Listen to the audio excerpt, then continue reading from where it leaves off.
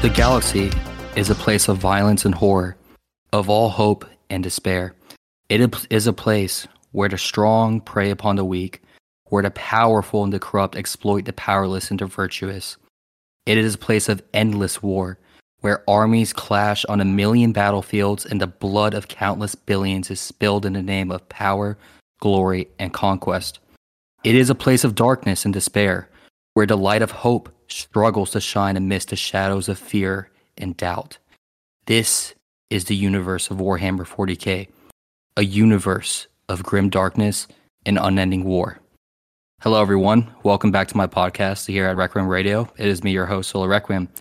With me today, I have an avid fan and enjoyer of the lore with me. His name is Sawyer.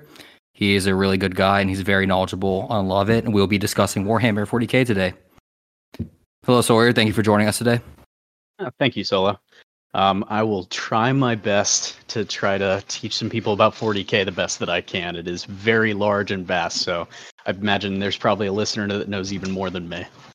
Oh, definitely, but as we all know, we're all fans of Warhammer 40k. It's an amazing franchise, but speaking of that, for the audience who doesn't know, what is Warhammer 40k?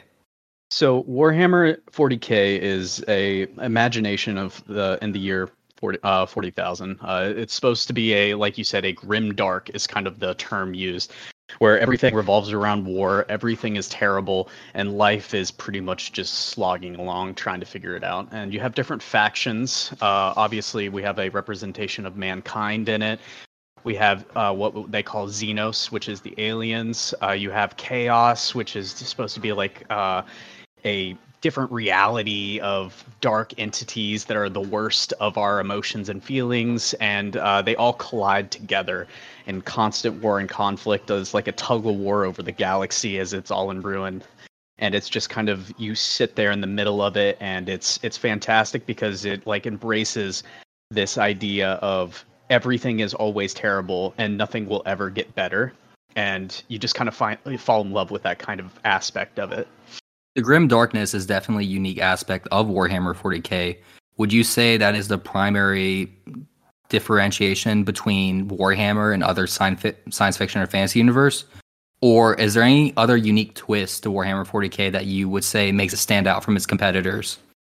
So I think there are other science fiction adaptations of it. So like Dune is a really good representation of like that. There's really no good guys in Dune, but in this universe, it truly is only despicable human beings, and the people that are good almost consistently always die. They just get done in by people that are willing to undermine, do the terrible things, and they prosper. But what makes Warhammer unique against every other video game tabletop franchise is its ridiculousness of over the top.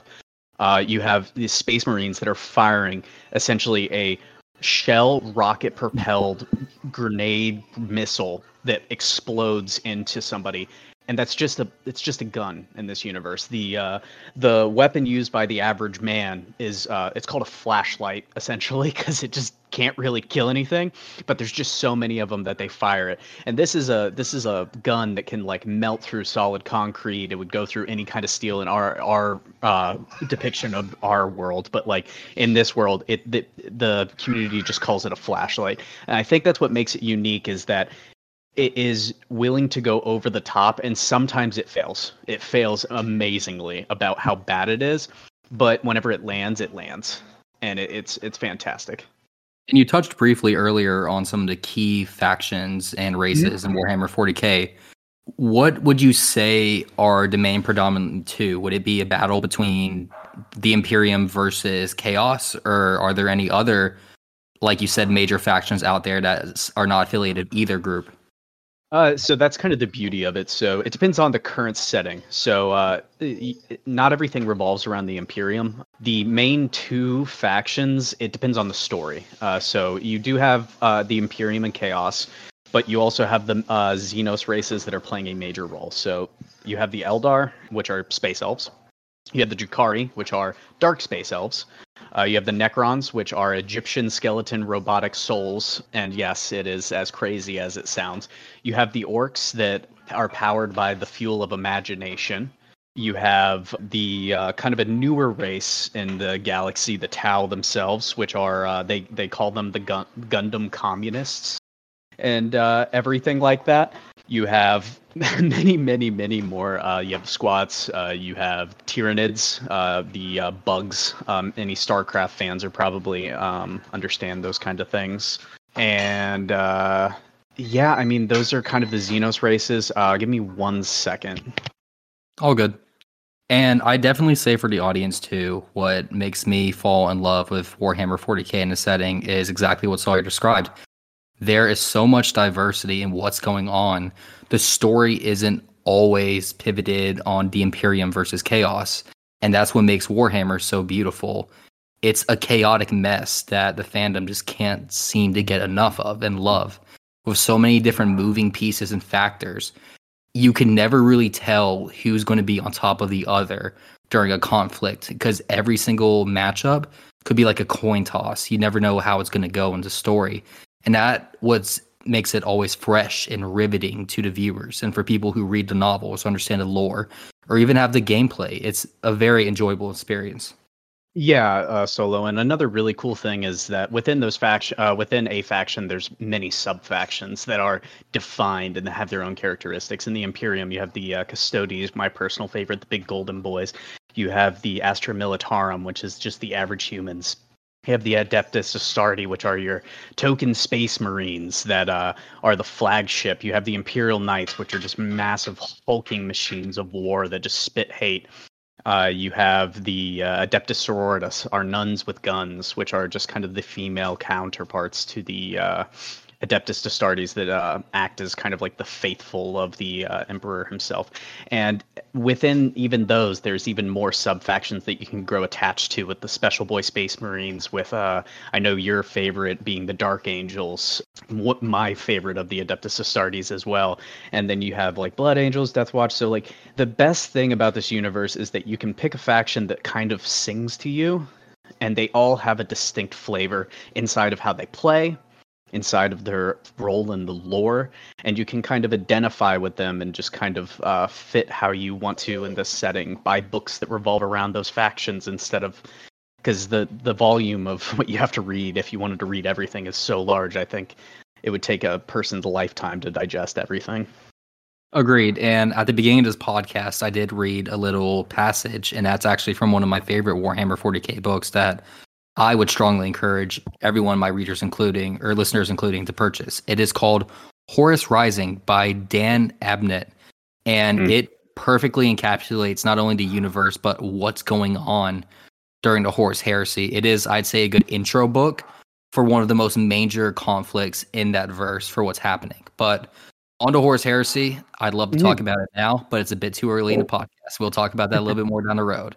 Okay. In fact, I think it'd be a good idea for us to take a little bit of a step back and know we're at Warhammer 40k. We're at this period of time. Was it always like this? And how far back can we go? Or what are some of the main highlight points that a viewer should know? Granted, we already know that it's a very vast universe. If you were to describe it to a layman who's never heard anything about it, how would you encapsulate it to how we went from here to there? So, in Warhammer, our timeline somewhat exists. So there is a time period where we would have existed, and it's not touched on pretty much at all. So, there was the war in heaven that predated us, that essentially before the human race was really even a thing. Just like a twinkle in the eye, there was these great creators that were roaming around creating life. Name escapes me right now, but while they're roaming around creating life and everything, they were encountered by the Necron Tier, which would eventually become the Necrons and everything like that. The Necron Tier were an unfortunate race that was plagued with radiation from their home planet. Just to try to not deep dive into every single war going on, a massive war broke out between factions with the Eldar, the Orcs, at the time being called Krorks, were created and everything. Massive war broke out. The creators ended up almost completely passing away. We don't even know if they're still around anymore. And it just left a massive rift, as like pretty much nobody really won the war. You could say the Eldar pseudo won the war because they came out as kind of like the faction that stayed on top. So that took place. And then eventually, like in pretty much all of 40K, whoever's on top is always brought back down to the bottom.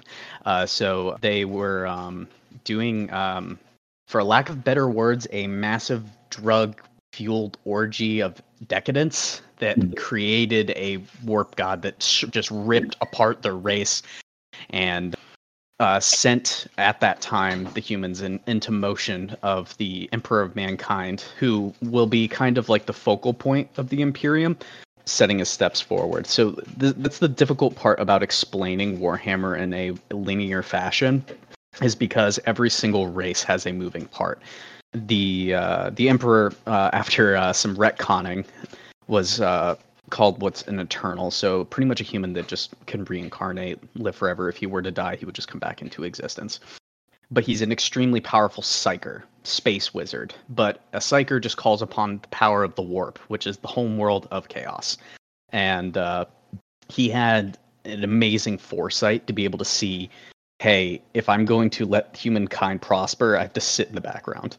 And he sat until this event with the Eldar took place, where humanity just started to fall into disarray and everything, and even predating that, the humans were actually space travelers and everything like that. They were an extremely powerful race with extreme technology, and then they had kind of like a Terminator situation where their technology they relied on turned on them. They entered a massive war, completely stripped them of all their supremacy and everything that was holding them together, because they became so reliant upon the technology they have in front of them. So, like, you remember how I mentioned those Imperial Knights? Yes. Those would be essentially like mining drones for them. Like these extremely powerful, like, war, they call them war god engines. Like, were just rudimentary frontline troops. The smaller knights were literally what they would use to cut up just wood and mine drones. They're still hulking massive machines that could just rip apart a space marine in no time. That's kind of how powerful the human race was at that time. But whenever technology failed them, obviously everything kind of like fell apart.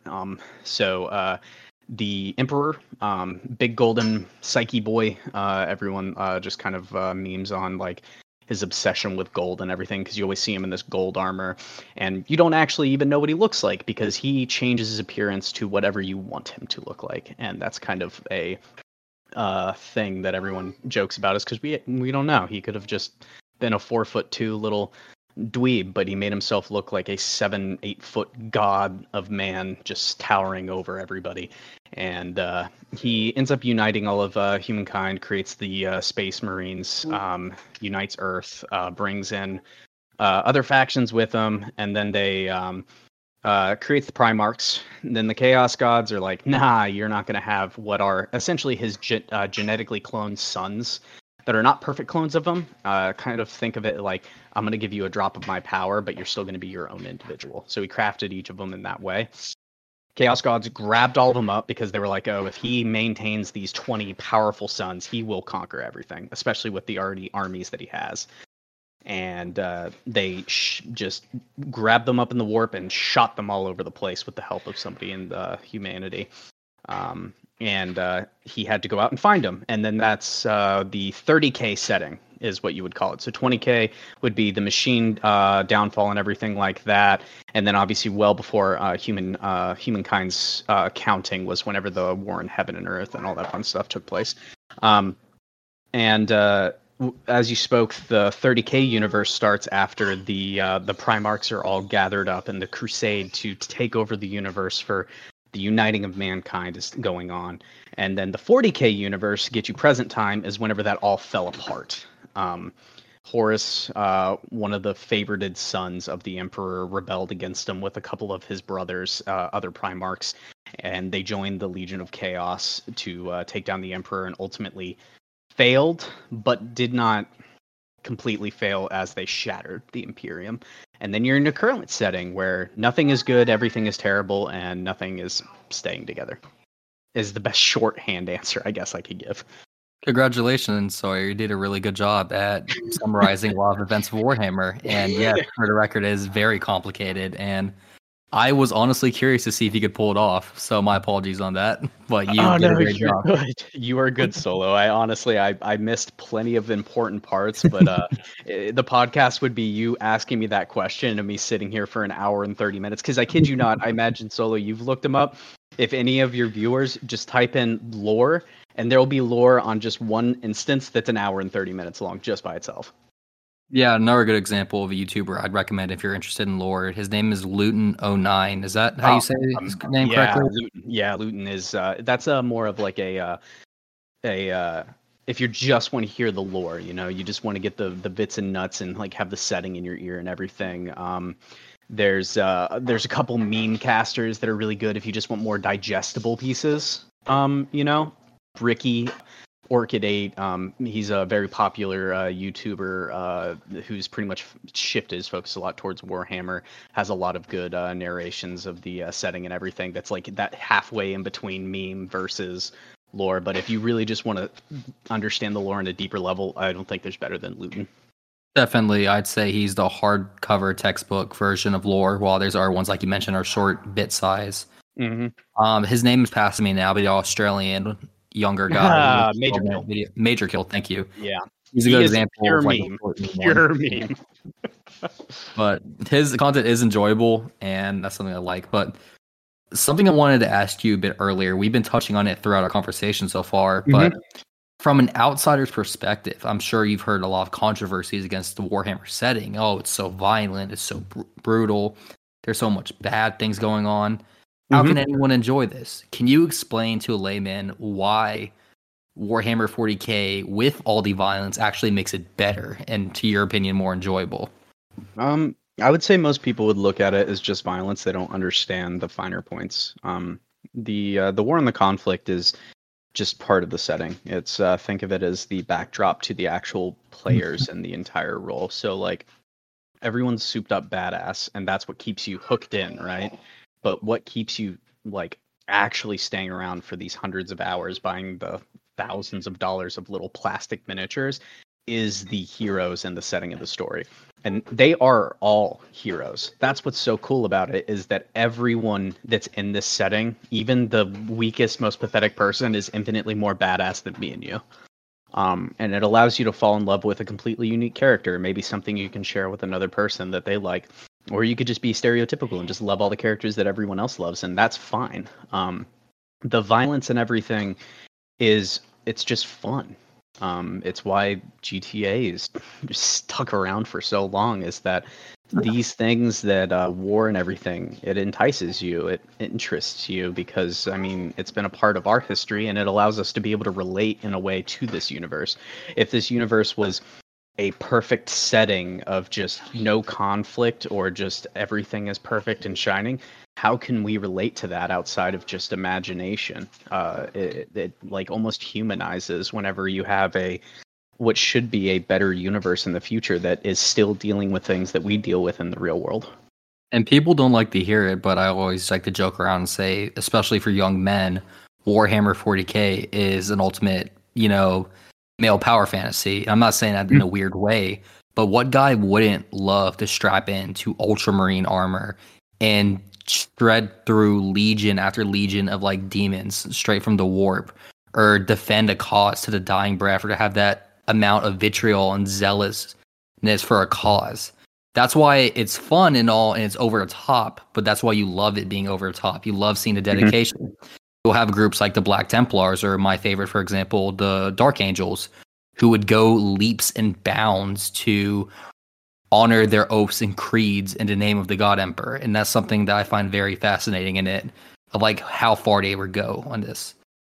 Yeah, and I also think the violence, since it's so prominent and everything, it allows them to go more over the top. You have the things like the Demunculaba, which is probably one of the most disturbing things in the entire series. And I would just, if you want to look it up, I would go look it up. Describing it is just kind of, I mean, it's completely doable to describe it, but it's brutal what's taking place there. And then chaos of what they embody as like the worst. Well, not the worst. So that's why chaos is unique, is that they are our fantasies, our dreams, our hopes turned up to the most extreme degree in a concentrated place. And if it was just a normal setting with chaos being as crazy as they are, it would be so out of place. It would just not mesh. But since everything is so war focused, everything is so terrible, it allows for the extreme to just exist in harmony in a way. So that's why I think just like if you don't like the war setting and everything like that, you're not gonna probably like Warhammer. But there is something in Warhammer for everybody, because you can like painting the miniatures. Because let me tell you, the miniatures are sweet. They look cool. You can style them however you want to do them. They're not cheap, but there is a part of it for you. And if you're not for the lore and you like a tabletop kind of shooting style game, Warhammer is a perfect fit and will allow you to just kind of enjoy a time playing with your friends, or you can go to a local game shop and play there. Or you can do what I got my friends into on Tabletop Simulator on Steam. We could have completely set up games that we create, not spending anything but just tabletop's price tag, and we can play a pickup game of Warhammer whenever we feel like it, and we're not even close to each other. So like, it has a setting for everybody. And that's what I love so much about Warhammer. Again, I can't preface how much this hobby has been a passion for me. Some of my fondest memories is years ago when I was with you, actually, and we were over at a friend's of ours house. His name's Gage. Hopefully he'll join us later on if he doesn't. Hi, Gage, if you're listening to this. But we were over there listening to Warhammer 40K lore while all of us had our own individual armies and set, and we were all painting miniatures. And I think, nothing like chilling around, having a drink with the boys while painting miniatures. And later, you playing orcs and rolling what I swear to be a bucket of dice on the table and re-rolling half of those dice because they were one. Sixes. Sixes, my apologies. Yeah. DACA. The DACAs, yeah. And it's just the absurdity of it, but there's some of the greatest memories I'd honestly say I'd have in a while. Yeah, I mean, it's super exciting and being able to sit there and just enjoy that with each other. Because I remember I got my Adeptus Custodes, which are supposed to be these almost unkillable, movable things, but then you get a lucky roll on them and wipe them out with like a guardsman, and I'm just sitting there like, well, this sucks because I basically just lost what is the equivalent of like 5 of your units just in one turn. And that's the fun of it too, is that the tabletop game isn't. It's got its metas and everything, just like every game does nowadays, but it's so up to chance that you can just, as long as you don't take it too seriously, you can have some fun. Because when you're rolling hot, it feels great. Whenever you're rolling bad, you can laugh about it and just be like, holy crap, this is not my game. Definitely. To go back over to the lore, though, although it was a nice to have a brief pit stop on the tabletop, I wanted to ask some questions more about the Imperium. In the setting of the Imperium, we spoke already about the Guardsmen, and briefly touched on what would be arguably the strongest unit. What would you say is your personal favorite, like, strongest unit in the Imperium of Man? And what would you argue was like the weakest? Would you say, sure, the Guardsmen? Or is there a surprise one you got up your sleeve that people don't know about? Unfortunately, it is the Guardsman. It is just a human being with regular, well, not regular armor, but just our upgraded flak jacket and a powerful weapon that essentially results in just a flashlight. But whenever you say the strongest unit, that's where things get really tricky. So we'll leave named characters out of this, because if you don't know, in the 40K universe, named characters get plot armor thicker than I think anything in the universe. Like, a named character can do something that is literally not supposed to be possible because the writer loves them. And that's just what you're going to have to live with. There was a time where we'll get to that. I'll answer your question. So the Adeptus Custodes are the first thing that would come to your mind after the Primarchs. So the Primarchs would be the first, but we can talk about those later because they deserve their own little segment, I think, at least. But the Custodes are unique because the Space Marines are heavily modified human beings that go through inserting extra organs into them. They go through gene seed testing and everything. The Adeptus Custodes are just men. Now they're 7-foot golden gods of men with 6-packs on 6-packs, but they are just men. and they make Space Marines look like guardsmen. They could cut them in half and without even thinking about it, and what they're capable of doing is just absolutely mind-boggling in setting. One Custodes is an army because they don't operate in big groups because there's so few of them in the setting. And then the weakest would be guardsmen, but there are things that you could say are even stronger. Custodes have no connection to the warp. So you have the Grey Knights. The Grey Knights are the elite of the Custodes that are psychers. They are powerful warriors, and they're a hidden faction that's not supposed to exist, that are just absolutely beasts in their own right. But then you have people like the Death Watch leader, oh man, his name escapes me. He unfortunately ends up passing in the 30K universe, but he was what's called the Emperor's Champion. His name will come to me later, but he was fighting against Primarchs in his own right, and he was literally just sent out to go kill Chaos during the 30K setting. The Emperor was like, "You're gonna go kill that champion." Killed him, came back. Okay, no, you go kill that one. Killed him, came back. And it took writers basically just bullshitting to get rid of him because, I mean, he was just kind of that, hey, he wins button. I'll give you the name whenever it comes to me, though. No, definitely. And I don't blame you for that because there's a name of a long list of characters. But out of curiosity for the audience, who would you say is your personal favorite character in the Warhammer 40K setting? Oh, wow. You think I would be prepared for that? But so I have a personal favorite. He hasn't really done anything in the setting. A character moving pieces then in the background, or he is Constantine Valdor. He's the leader of the Custodes. I'm sorry, I'm still staying in that thing. He's not even the current leader because he's gone and missing, but he is gathering an army in the pocket of the warp with different factions, and nobody knows why. But this man stood up to Primarchs in his own right, fought them toe to toe. And again, this is just a man. This man was so important that when the Emperor sensed his existence, sprinted to him as a baby, met his mother, was like, "I need this child," grabbed him, and then just this man was so good at killing people. The Emperor gave him a spear that has him live the people's lives that he's killing. So while he's killing thousands of people in battle, he is experiencing their lives so that he can keep on his level of regret. So the Emperor gave him a handicap just so he wouldn't lose his humanity. He is such a beast in combat, and he's kind of a prick, and I just love that. Like he's just, you love it. Another what's a current setting favorite of mine?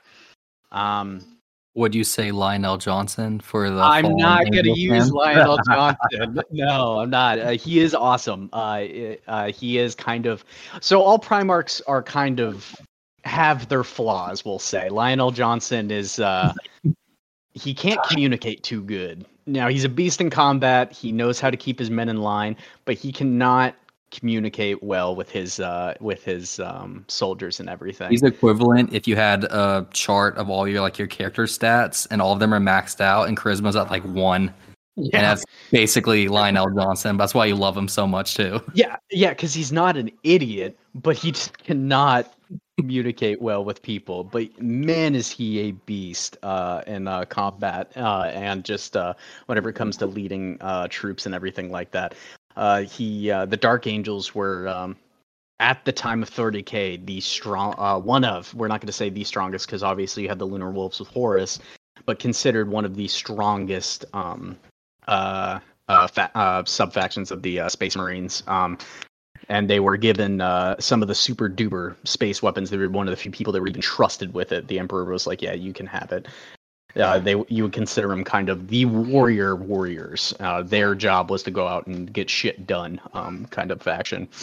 But out of curiosity, though, if you want to go back to this question, would you, on top of your head, know who's your most hated character, maybe, or universally accepted in the community? Like, this guy is a hated character. Erebus.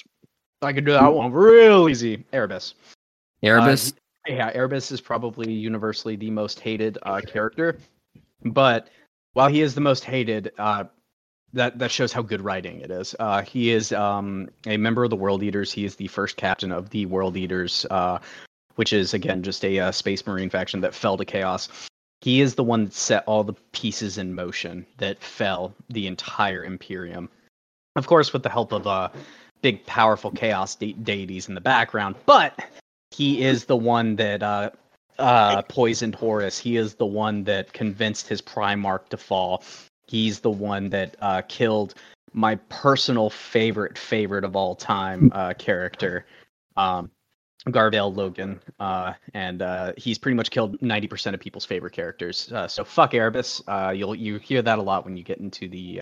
If I'm allowed to curse, I'm sorry if I'm not allowed. No, you're allowed to. to curse. Go ahead. Okay, well, fuck Erebus. He's the worst. But that's part of him that is interesting, is because he is so terrible. But he does need to die. He's just annoying in the setting now. But he would be my least favorite. Do you have a least favorite Solo?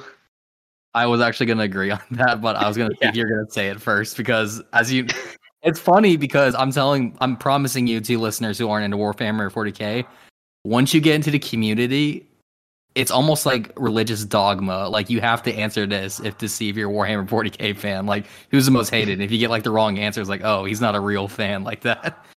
Yeah, it's really funny in that way. But yeah, of course, all in jest though. Yeah, I mean, you said favorite, and then so many flood your mind. You say least favorite. Oh, that's easy. Like, there's somebody at the top, you know. Of course, there's some other flavored least favorites. So, some people don't like Mortarion. I know Gage is going to call heresy if I were to say that, but he is a massive hypocrite. Primarch that basically got outdone by his first captain, got tricked into joining, is a massive hypocrite because he hates psychers, but then he joins what is basically the embodiment of psychic energy and chaos. So a lot of people don't like his character, but he is in a weird way. I would describe him. I know this is a different universe, but he's kind of the Aaron Greyjoy of like Game of Thrones, or like the Warhammer universe. He's just a guy who tries so hard to demand like all the stuff that he hasn't really earned. And unfortunately, how the Warhammer 40K universe is, he always gets a short end of the stick no matter what. Where he's always like, there's someone better than him doing something better than him, where he has very few moments where he has his time to shine type thing. But that's what is almost a tragic character I describe him. I wouldn't really say I hate him. I just feel pity for him, not even sorrow, just pity. Like, wow, like you have such a miserable existence as like, you know, a character in this universe. But yeah, most Primarchs had terrible childhoods. Just a simple way to say it. And they have massive daddy issues. Is just kind of this consensus. The Emperor was not a good father to his Primarchs, which are his sons. Some were just blatantly treated better, and then others were treated terribly. And surprise, the ones treated terribly typically went to chaos. So that is too. Fulgrim, really, that makes me upset because Fulgrim was a really good one at the beginning. Yeah. So for people who don't know, Fulgrim is one of the Primarchs who was in charge to basically his main. So as we addressed earlier, all the Primarchs have their own little niche of things they're good at and things they're bad at. Fulgrim was very good at art and beauty, but his downfall was him being very prideful and arrogant, almost like a Lucifer-esque character. And unfortunate, please correct me here, Sawyer, he picked up a certain weapon that was cursed and it corrupted him. Yes. Was that during his battles? Yes, he was given a Chaos Blade whenever they invaded a planet, and for whatever reason, in all of his infinite wisdom, he kept using it, and the Chaos Blade slowly began to corrupt him over time. And then eventually, this is where some of the writing gets a little not in the best favor. It, quote-unquote, possessed him. We believe it did, and then his faction, even though they had turned to Chaos already, tortured him to drag the demon out so they could have their Primarch back, because even though the Legion... and each faction's called a Legion. I guess I should have used that earlier.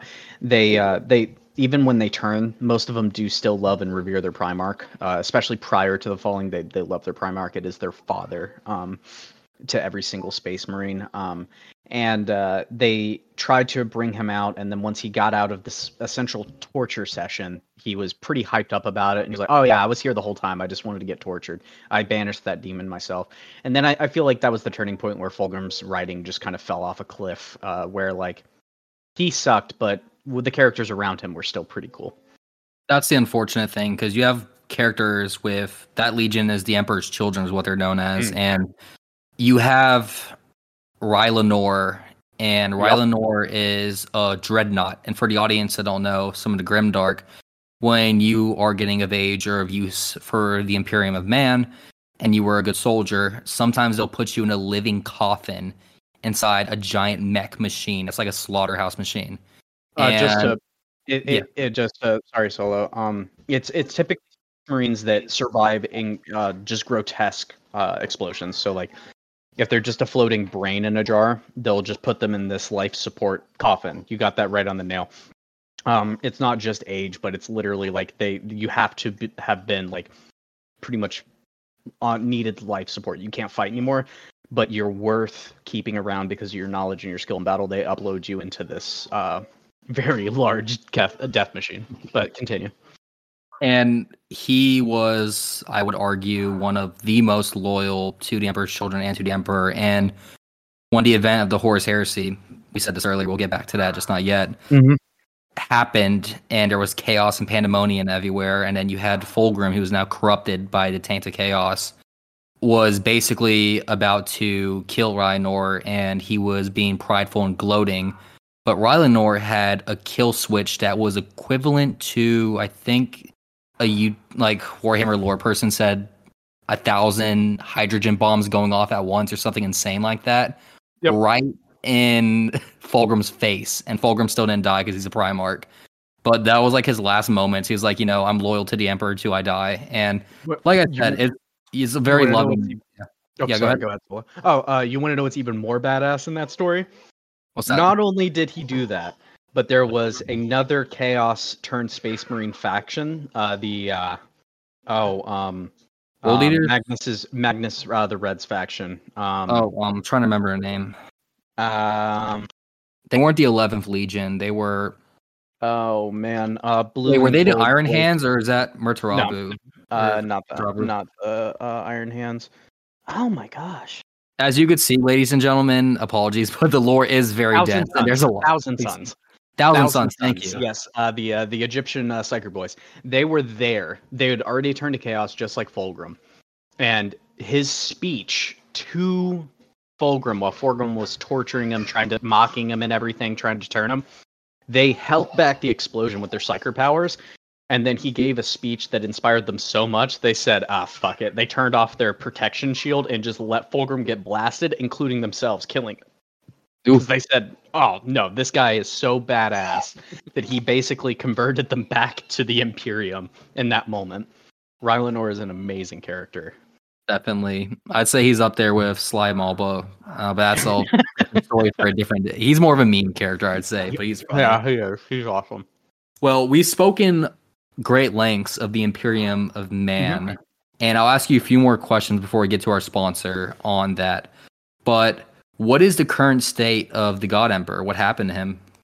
So the God Emperor, the most recent book actually tells us what happened to him whenever he battled Horus at the penultimate moment, the Horus Heresy. So Horus had gotten to the like penultimate fight where they're sieging Terra, which is what they call Earth. It's called Terra, and everything was going their way, and then it just kind of shifted to not going their way due to Chaos just not doing a good job at being unified as their biggest downfall. So they struggle with working together. The Emperor had time to send a counter push to Horus. They boarded his ship, and then basically they realized that Horus has been pumped full of Chaos Jews. I mean, pumped full from all four Chaos gods, making him rival the Emperor himself. And just to put into perspective, a Primarch could cut down a Custodes. A Custodes could cut down a a Space Marine could cut down a Guardsman easily. How they transition, the Emperor could erase a Primarch from existence. The jump there is so massive, but the chaos was pumping him so much that he was on par. So a boarding party ended up going on. You consisted of my boy Constantine Valdor, Dorn, a Primarch, Sanguinius, a couple Custodes, and some of the best Guardsmen joined up with the Emperor. Go in, everything kind of goes to shit, and then there's a giant, really hard to explain without reading the book, kind of battle of tarot cards and psychic warp bullshit, where they're changing planes of existence and everything. But what boils down is the Emperor ended up getting absolutely decimated by Horus before the Emperor ended up erasing Horus from existence. And the Emperor is sitting on a golden throne, because that's his favorite color, a living skeleton in a way, being powered by, 1,000? No, it's like 10 or... They're weird with numbers. 10,000 psychers have to be sacrificed to him a day to keep him alive, because he acts as the lighthouse that allows them to do light speed travel around the world. He is not in a good scenario, and that's why mankind's not really dominating the setting currently.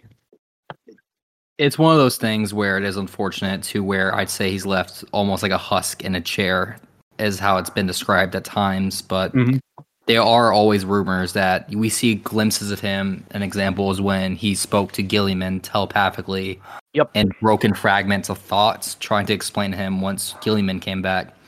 But that's an issue that we have not addressed yet in the podcast, and my apologies to the audience for not bringing it up earlier. I would like to do a brief conversation on the loyal Primarchs. Sure. And would you be down to give like a very brief like rundown of like who they are and what faction they are with? Yeah, sure. All right. Okay, so we will start at the top. You have Lionel Johnson. He is the leader of the Dark Angels. He is most known for being the greatest swordsman. Maybe actually can be beat by Sanguinius, because Sanguinius is the best at everything. But he is a tactical leader that just is about know-how, secrecy, and just no nonsense. You have Leman Russ, the leader of the Space Wolves, who is about... he is called the executioner of the Emperor. He would be called to go grab and wrangle in Primarchs, or just get a kind of some good killing done. They are the space Vikings of this universe. So if you're all about that space Viking life. And then the Dark Angels, if I'm right, Solo, is kind of like Templars. They're all about the Crusades. So like if that's your vibe, you'll associate with them. The Space Wolves, while they do get the moniker of being furries because they have a lot of things called wolves, and they actually do have wolves, they're space Vikings, so they got that cool vibe about them. You have Jagadai Khan, who is the leader of the White Scars, who is the kind of like the Mongols, where they're all about go fast, get shit done. And no one can shit talk better than Jagadai Khan. He destroys his brothers and quick wit whenever it comes to just shit talking. So while they are interrupting you, I'd say he's one of the most underrated Primarchs too that are loyalist, because the whole time I don't think he was tempted once, because he's known as being a very reasonable Primarch. And he's like, wait, you're telling me I could join Chaos and have infinite torture after this, but I would go against the Emperor? And then you have the Chaos, like, Primarchs being like, yeah, come join us. He's like, no, that's stupid. Why would I do that? So he was tempted in a way that you would see, like you said, a rational person would be tempted. Mm-hmm. He sat there and was like, okay, logistically, what you're saying is retarded. If I'm allowed to say that too. I'm sorry, Solo. But essentially, you're telling me if I join this group of people, I'm damning all my sons and torturing myself. Like, I don't agree with what Dad does all the time, but that is the stupidest thing I've ever heard. All of you are hypocrites because you're saying what Dad is doing is essentially what you're just doing back to him. He is hands down what I consider the most underrated Primarch in the setting that's loyalist. Then I guess, do you just want the live ones, and then we'll go to the... Well, they're not all live. So Jagadai Khan, Leman Russ are missing. We assume they're in the warp. Rabute Gilliman, the leader of the Ultramarines, the Smurfs, are the Roman Legion. So if you're all about that Roman Empire, you're going to love them. Rabute Gilliman's thing that he is very good at is logistics. It's really Being a poster boring. boy. Being a poster boy. They are the poster boys. So like there was a time where basically Ultramarine named characters were doing things that even Primarch just couldn't do. So we try to forget that time of the lore where a writer obviously had a way too much preference. But they're all about logistics. He is currently the leader of the Imperium of Man as a whole right now. With Lionel Johnson being back in the setting, we're going to have to see how that pans out, but we shall see. You have Rogel Dorn, leader of the Yellow Emperor's Fist, I think. I might be wrong on that. It's the Emperor's Fist, correct. You're right on that. Cool. They are all about phalanx, building up. So whenever the Siege of Terra was taking place, they were holding it down. And his ability to hold that siege absolutely just said, nope, you're staying right here. And they just could not get through him. He cannot lie, though. So there's some kind of funny moments where, like, they're having conversations and he is a terrible person to talk to because he doesn't have that normal wit about him. He is presumably dead and he's missing a hand. So there's that. That is what could be alive Primarchs in the current setting. Conrad Kurz is the other one. He is currently his thing is secrecy and kind of like behind the scenes battle. So would you say Vulcan is similar in that lane? Because correct me if I'm wrong on the Vulcan lore, but isn't he just away right now? And he says, "I'll be back when you guys need me." Vulcan is also an Eternal, just like his father. So he is dead, but he comes back from death. He has his Legion is looking for his artifacts. If I remember right, there's 12 of them. If they collect all of them, he said he will return. He is his specialty is being a good boy. His faction is probably the most kind-hearted faction that cares about saving civilians, because Space Marines don't care about human lives. Not all of them, at least. They consider them all expendable costs because a single human life is nothing in this universe. And then Conrad and Fire. They're all about that fire. They have jet black skin, not black skin, like charcoal black skin and fiery red eyes because of the home world that they come from. Conrad Kurz, secrecy. He is the kind of like crow and everything like that. He is currently in the warp, just constantly killing the World Eaters, Primarch's people after he beat the shit out of them and forced them into hiding, just kind of flying around and everything like that. And then the confirmed dead, probably not going to come back, are Sanguinius, the leader of the Blood Angels, the Vampire Boys. He was the best Primarch. Just did everything. That was literally his thing, is that he was the best. He was the best at fighting. He was charismatic. He wasn't the best at being charismatic. He had giant angel wings, and just all around, all of his brothers basically liked him. Not as much as everyone liked Horus, but Sanguinius would be number 2. And whenever they were everything was going to shit during the Horus Heresy, Lionel Johnson was going to be the leader of the army, Ravute Gilliman was going to be leader of logistics, and Sanguinius was going to fill the role of the Emperor if the Emperor was slain. So, like, just to give you an idea of where his brothers see him, is Sanguinius is going to be Emperor if Emperor dies. That's what's happening. But unfortunately, he was killed by Horus. Ferrus Manus would be the other. He is the Iron Hands that you were thinking about earlier, Solo. He is all about forging, technology, and just kind of flesh is weakness kind of thing. Sometimes it's taken a little too far, but they cut off their hands and replace them with metal. It's kind of silly, but it's still kind of cool. They use tanks and stuff like that. He carries a big warhammer and smashes things. He was betrayed by his brother Fulgrim, who was his closest friend, and was unfortunately killed. So, yeah, that would be all of the loyalists. And then there's 2 that we don't know what happened to him. There is no history on it. Thank you very much for that, Sawyer. And before we go over to our sponsor, do you have any recommendation for the audience in novels that particularly focus on the Imperium or focus on your favorite legion or faction?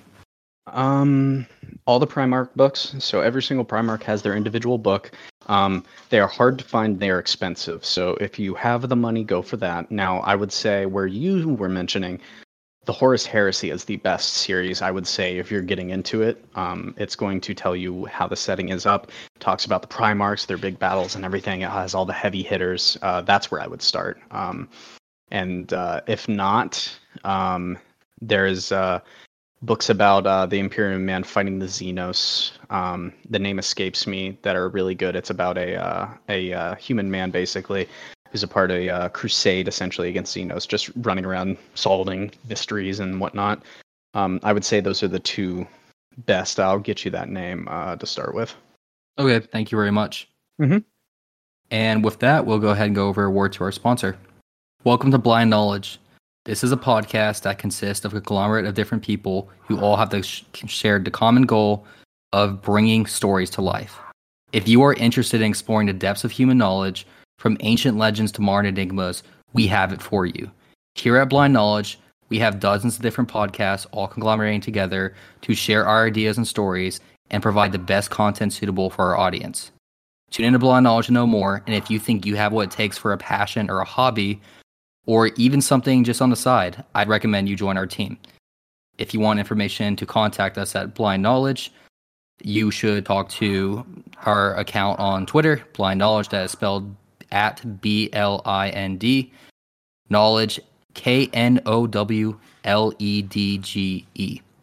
If you want to find out more about us, our same ad is on our website at blindknowledge.com. I look forward to speaking to you and hoping you can be a member of our team. Thank you. Okay, so we discussed in great length the Imperium of Man and a lot of the main factions. And now we should get into what's on the other side of the coin, if you will. I'd like to discuss about the Chaos Gods. Currently in the setting, there are 4 main Chaos Gods, but we recently got a new player. Would you be interested in discussing that? Sure. So we'll. Do you mind if I start from the top of the 4 Chaos Gods? Yes, please do.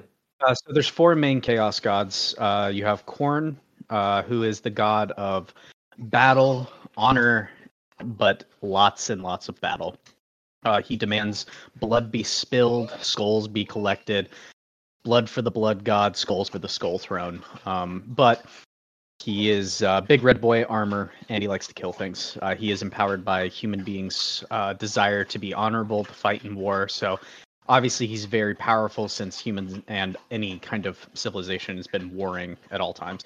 You have Nurgle, who is pestilence, disease, and rot. He embodies the natural progression of life and just how all of us die at the end. And he is kind of the embodiment of natural life progress, in a way, stagnation, some could say, and everything like that. He's the big stinky boy who has giant pock-covered, disgusting creatures roaming around in the middle of battle who not only kill you in the most terrible ways, but give you a disease on your way out. You have Tzeentch. Pretty much everyone pronounces it differently, which is pretty apt for what his thing is that his name is pronounced differently. He is the god of deceptions, lies, but he is the true god of progress. Sorry, Nurgle is stagnation. Tzeentch is the god of progress. He is all schemes on top of schemes. So if you had a plan to subvert your boss, he would be the guy that has 12 more plans on top of your plan, that he put you into a chess game to sit these plans in motion, so that in South Korea they are toppled over because he somehow did the butterfly effect of ridiculousness. He embodies man's ideals of progress. As you can see, as I'm speaking on him, Chaos Gods all have a massive negative thing about them, because they are the terrible side of things, but they also have a natural human thing about them. And then the newest Chaos God of the 4, so this is the youngest of the 4, is Slaanesh. A god of decadence, sex, drugs, and rock and roll, who is all about excess, pleasure. taken to the umpteenth degree. If anyone is a little bit older, they might know Turned Up to 11 from kind of an older movie, but showing my age. She is about, or he, one of the few times where like it's not really laid out, and neither does it have to be, because the person would change its appearance on whatever it wanted to be at the moment. Is about music, art, pleasure, but taken to the highest degree, where pain becomes pleasure, taken even further. And then whenever you don't think it can be taken even further, it takes you to a next level where like your senses are being fried off. And then the one god you're talking about, I believe Solo, is Malice. Is that the one? Correct, Malice, the one we were talking offline, and I was mentioning how there's a weird case, which we would touch on the end of this podcast, how Warhammer 40k lore has been around since what, the 1980s, early 80s? I believe so. I believe so. I mean, it started with what's called fantasy, Warhammer Fantasy. You guys have maybe seen it in the Total Warhammer series, the top-down kind of battle simulators. It started in a fantasy universe very reminiscent of Tolkien, with dwarves and elves, like a lot of things that were popping up during that time, with that D&D flavor mixed into it. And then it was a natural competitor, correct, to Warhammer? I'm sorry, to D&D. You'd say like Warhammer Fantasy, or was it just around coincidentally at the same time? I would say it had its own niche, because D&D was not a tabletop. It was a RPG where you would just roll dice and create your own characters. Fantasy was miniatures, eventually becoming because that's obviously where its bread and butter was at. So there was probably some competitors back in the day. Obviously, I wasn't around during that time. They probably squashed them out, because if you know anything about Warhammer, the powers that be that control everything, they kind of own that property tight as can be, and anyone that comes close to it, they're gonna make you pay some money for it. But definitely. Malice existed in fantasy, but it was written, because this was in the early stages, by they had somebody just kind of write a side story and a book, and they could not get the rights for it. So this was in the infancy of Warhammer Fantasy and everything, so they didn't really get down that whole copyright law and everything. So they couldn't really get it. So then whenever it came time for Warhammer 40k, whenever it came to be, they loved the idea of Malice, and they wanted to bring it into the setting, but they couldn't because they didn't own it. So he exists, but he doesn't. So Malice is true chaos. He despises the fact that the four chaos gods work with each other. He thinks that it goes against everything that chaos is actually supposed to be. And yeah, it's kind of like that's what he is upset about, and that's what's kind of cool about him, is that he kind of becomes like the antithesis to like the gods are supposed to be about our individualism and everything, but they work together, and he's like, no, I'm good. We are all separate, and I'm going to tear you down. So it's like a chaos god fighting chaos. And then there is a sixth one. I don't know if you've heard about Solo, Vashtor. He's the machine god. So machines are becoming more prominent, and basically any belief that's held in our real world, there is in the warp, there is a entity of psyker energy creation of it. So like with hatred, war, and fighting came Khorne and all his demons. Whenever all this machines and belief in machine gods and stuff came to be, Vashtor came to exist, and he's kind of making some moves in the settings right now. Now they're not main players, but Vashtor actually does have a model in the tabletop. So, but I would say Malice is probably my favorite Chaos God because of how he just works against them. Nice, and that's what I find interesting about the setting, because what people don't know, you briefly touched on it with Slaanesh, but the Chaos Guards aren't necessarily physical beings. They're more of like entities. You can't really slay these entities because they are concepts in themselves. So for Khorne, for example, he is the concept of war, of rage, of anger. These are natural things that we as humans and as like species in the Warhammer setting have. You can't, to kill Khorne, you'd have to basically lobotomize everything so no one has anger, which is almost like, I would describe it as a cat and mouse game. where you'd have the Chaos Gods playing around with the Imperium, and there's sometimes in the books where they would almost pull their punches a little bit just to keep the game going a little bit longer. Because at the end of the day, if there's no anger or rage to be consumed, Khorne ceases to exist. So that's why we were talking about earlier, Malice. His whole character arc, when he gets pissed, is he wants to eradicate everything for there to be oblivion, for there to be nothing. While the other ones want to keep playing this cat and mouse Tom and Jerry game, saying, oh, well, I go off of you, you come after me, we're kind of inseparable, which is something I definitely find interesting in the plot, and would love, although we can't use his name in the Warhammer 40k, because like you said, copyright reasons, it'd be interesting to see where we could go from there. Yeah, so in the fantasy universe, Tzeentch is the only one that understands that if Chaos wins, they cease to exist. If there is no real realm people with these emotions and feelings, Chaos would just poof. So Chaos is basically fighting a losing war. If they win, they cease to exist. But in the fantasy universe, Tzeentch undermines their entire attempt at trying to, because the Chaos Gods have their counterparts in the fantasy. Sorry if I didn't explain that. Tries to basically undermines Chaos Gods and makes them lose for a time, just so he can keep playing the game. The great game, they call it. So we don't know if any of the Chaos Gods understand that in the 40k, because it hasn't been specifically said, but it's pretty safe to assume that Tzeentch understands it, because he is the Lord of Scheming and everything. Where the other Chaos Gods really are about their pushing forward their agenda and everything, but they will pull punches to work together to fight. So they all work together to fight against the Emperor, because they found out, oh, he can win. He can beat us. We need to stop him. Or sometimes the Chaos Gods will work together in tandem to take down a Chaos God that's getting too powerful. So like at certain times, some Chaos Gods are stronger than others. So in a time where everything's warring constantly, Khorne sits up pretty high. Also, there's all these planets that are doing kind of drugs, sex, and all the fun stuff. So Slaanesh is also pretty powerful. But if there was, like, to say, a massive new disease that Nurgle put out into the world, and it just kept killing planet after planet after planet, they weren't able to fight wars. They weren't able to concoct schemes, because there was just this pestilence going. The three other Chaos Gods might join together to subdue Nurgle and actually help mankind, so that he doesn't become the Pantamount powerful god. And that's something interesting that I believe we haven't touched on, but a funny thing about the Warhammer 40k is how at times you see they have blatant hypocrisy.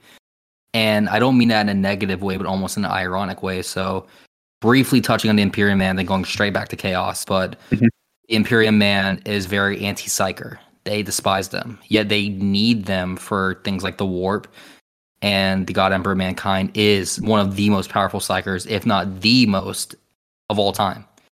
While you have Chaos Gods, like we addressed earlier, whose intended purpose is to wipe out everything cause chaos, but they don't really do it. Or they're not supposed to be orderly or organized. So perfectly brought up what you said earlier, where they saw the God Emperor, and then they all collectively united, which is something, quote unquote, Malice would say Chaos doesn't do. It only envelops destruction. Like, what are you guys doing teaming up? We don't do that. That's an Imperium thing. Yeah. And that's something I find very interesting and poetic in a way of like a lot of the settings and characters. But Yeah. go ahead. Oh, no. You're fine, Sola. I was going to ask you, out of the main rosters of the Chaos Gods, which one do you find most intriguing to you? Of the Chaos Gods? Correct. Is there any that you find to be interesting, or you feel like are always a good fight when they're brought up in lore? I would say Nurgle is my the one that's very interesting. So Nurgle is the only Chaos God that actually loves and cares for his demons. He actually holds, they call him Papa Nurgle. He actually does love his creations and everything. So whenever a demon's created, a part and a shard of the Chaos God is like ripped out and put into the world. And Nurgle has a ton. So like him individually in battle, he could be considered the weakest just because there is so many of his creations, because he cares about them. He would never slay them. There's I believe it's the Great Unclean One, or I believe it's a Great Unclean One. I could Great be Unclean wrong. One, one of his champions. Yeah, I can't remember if it's that one or it's a different name. It's basically a creature that runs around on a battlefield, and he sees everything as beautiful, and all of these things are his friends, and he's going to play with them. But reality, he's killing them, pulling them apart, eating them. But he sees them as playing, and he doesn't hear their screams. He hears laughter, and there's just kind of something whimsical about that. And that is probably why I think Nurgle's probably the most interesting one for me personally, is because all the other Chaos Gods are pretty straightforward, but that aspect of Nurgle's kind of entertaining to me. And for Nurgle too, correct me if I'm wrong in this, doesn't he have a garden? I know it's one of his main pitches where Yep. he would infect people and say, like, come join me in the garden, and he portrays himself as like a friend to them. Because I remember reading in a lore story about a planet that was about to be taken over by Nurgle, that there were workers having visions of an elderly man who was very sweet and kind and saying, join me in the garden, and he'd visit them in their dreams until eventually Nurgle crashed through, and then at that point they're already insane where they join them. But do you want to elaborate more in the garden? Yeah, sure. So the Garden of Nurgle is actually like the section of the warp where Nurgle resides. That's where he creates his concoctions of all this terrible, terrible disease and everything like that. That's where it's in his little pot of where everything's created. That's because every single Chaos God has their little pocket dimension where they are the strongest. The Garden of Nurgle is where he's located. So another interesting thing about Nurgle is that while he will give you, basically, if you were to join Nurgle, he would give you diseases. You would become bloated with disgusting pus. Your organs would spill out. You don't feel it. He takes away your pain, and he keeps you alive. So like, there's that part of like that fatherly, I care about you figure, even though it's on the outside, it's disgusting and gross. They're not feeling it. Where with Slaanesh, you're feeling pain and everything. Like, if you were to join her at any point in time, she could just rip you apart because she's bored and it sounds fun. Or with Khorne, at any point in time, he could be like, nope, you're getting into a battle and you're dying. Because I want to fight you, or I'm going to make my champion Karn fight you, and he's just going to rip your fucking head off. So that's kind of one of the interesting things about Nurgle, is that he does truly care, and that kind of like summarizes the Garden of Nurgle. And of these Chaos Gods, which one would you arguably say would be the strongest, or the ones you would see as being most powerful, if you could even scale that for that level of, like, literal Chaos Gods? It depends on what's going on in the universe currently. So during the War of Heaven and Earth, Khorne would probably be the strongest. But during like what would be like a worldwide bubonic plague, or not worldwide, but galaxy-wide bubonic plague, it would be Nurgle. Whenever everything's not in war stagnant, but like you have this subterfuge and all these people scheming against Tzeentch would become the strongest. And then whatever the Eldar were doing in entire galaxy-wide orgy and rape fest, it would probably be Slaanesh. So it's like an ebb and flow. And then anytime the Chaos God's on top, they get ripped down. And pretty much the Chaos Gods also put their goals are in the way of becoming successful too. So they have their own internal check and balance. Interesting. And what would you say would be an interesting, if you could call it, a feat of strength that any of them performed? Because what I think of comes to mind, if you could elaborate or fill in the story, because I remember it very vaguely, one of Khorne's champions were angry at him and struck Khorne in the back. And in response, Khorne was angry not because he fought against him, but because he fought like a coward, and proceeded to punch him until he was going through space for how long? And then he just lost all consciousness besides the concept of rage. Yeah, Skarlbrand decided that I think it was Tzeentch whispered in his ear. It was like, "Yeah, you could take Khorne now. You're a bad motherfucker. You got this." He struck him in the back. Khorne turned around and said, "Nope." Just punched him across the universe, and Skarlbrand was permanently injured after that fact, which in Demon World is pretty crazy because whenever they die, they just return back to form. And like you said, he was just pissed off that he basically struck him in the back, which it goes against everything that Khorne is about. And mind you, this champion isn't a pushover either. He's a pretty heavy hitter. Do you want to put into context for the listeners, like, how strong he is? Skarlbrand probably could easily 1v1 a Primarch. Maybe not directly, but at that time when he struck Khorne, he was, I would say, above Primarch level. There's probably somebody that could pull a little passage out of a book that proves me wrong.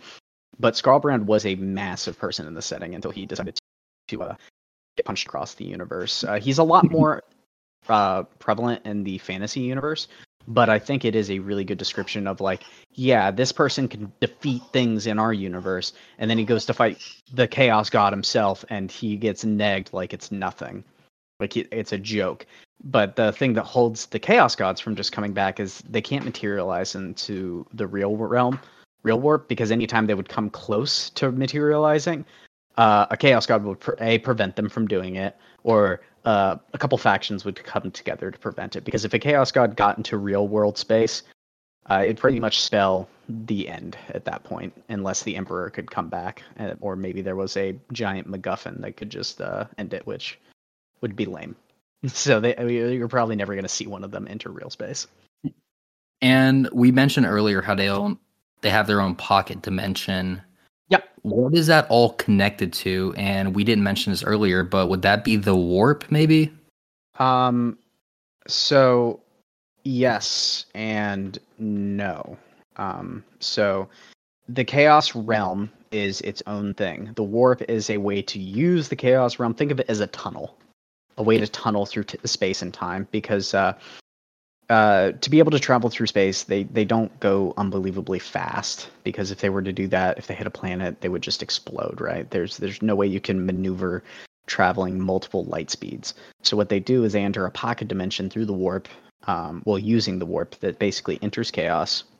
They pop through there, and then they pop out where they want to go.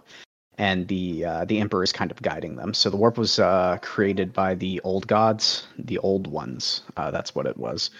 And it was also used by the Eldar for travel. And then the Emperor also had it himself. So I guess that kind of explains it. There's a lot more in depth into it. So they have, like I said, the Chaos Realm is their own pocket dimension. And then you could see those as tunnels, I guess would be the best way to describe it, Sola. Okay, thank you. And we mentioned already one of the champions of both Nurgle and of Khorne.